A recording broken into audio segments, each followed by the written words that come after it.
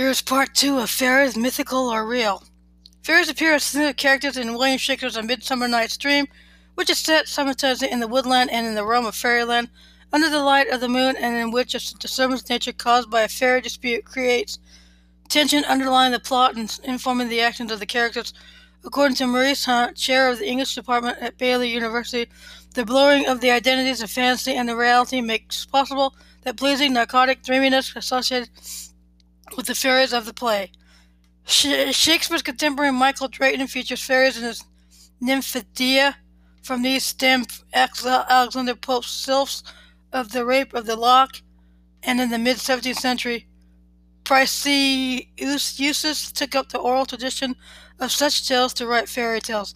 Madame d'Aulnay invented the term contes de fées fairy tale, while the tales told by the Priceus included many fairies.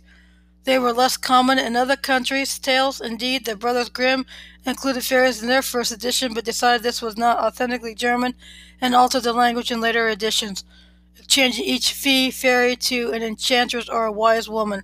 J.R.R. Tolkien described these tales as taking place in a land of fairy. Additionally, not all folk tales that featured fairies are generally categorized as fairy tales.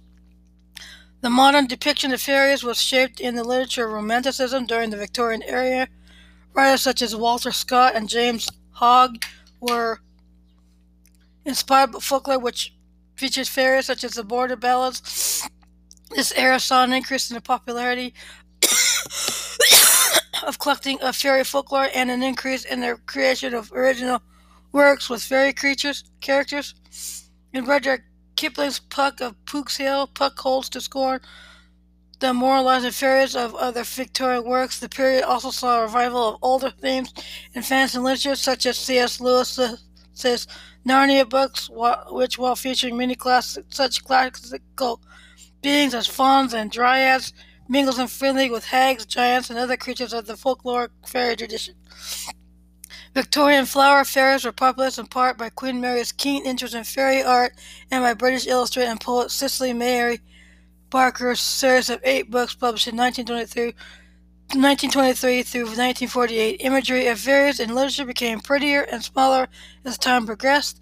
Andrew Lang, complaining of the fairies of polyanthuses and gardenias and apple blossoms in the introduction to the Lilac Fairy book, observed that these fairies try to be funny and fail, or they try to preach and succeed.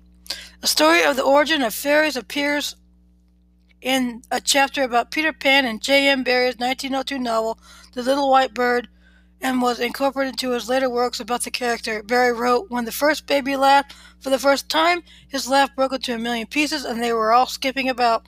That was the beginning of fairies. Fairies are seen in Neverland, in Peter and Wendy." The novel version of J.M. Barrie's famous Peter Pan stories, published in 1911, and its character Tinker Bell has become a pop culture icon. When Peter Pan is guarding Wendy from pirates, the story says, after a time he fell asleep, and some unsteady fairies had to climb over him and their way home from an orgy. Any of the other boys obstructing the fairy path at night, they would have mischieved, but they just tweaked Peter's nose and passed on.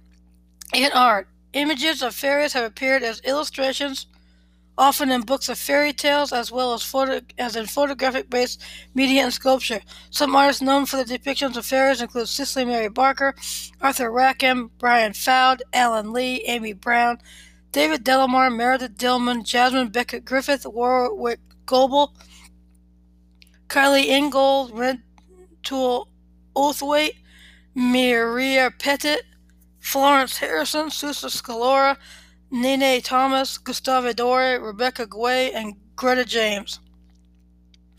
The fairy doors of Ann Arbor, Michigan, are small doors installed into local buildings.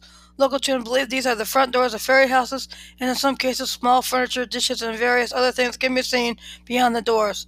The Victorian area was particularly noted for fairy paintings. The Victoria painted Richard Dadd, creating parents of fairy folk with a sinister and malign tone. Other Victorian artists who depicted fairies include John Atkinson, Grimshaw, Joseph Noel Paton, John Anster Fitzgerald, and Daniel McLeod's interest in fairy-themed art enjoyed a brief renaissance following the publication of the Cottingley Fairies photographs in 1917, and a number of artists turned to painting fairy themes. Thank you for listening. Hope you enjoyed this episode of Fairies. Are they mythical or real? Hope you stay safe. Stay home if you can. Practice social distancing if you do go out. Wear a mask. Wash your hands.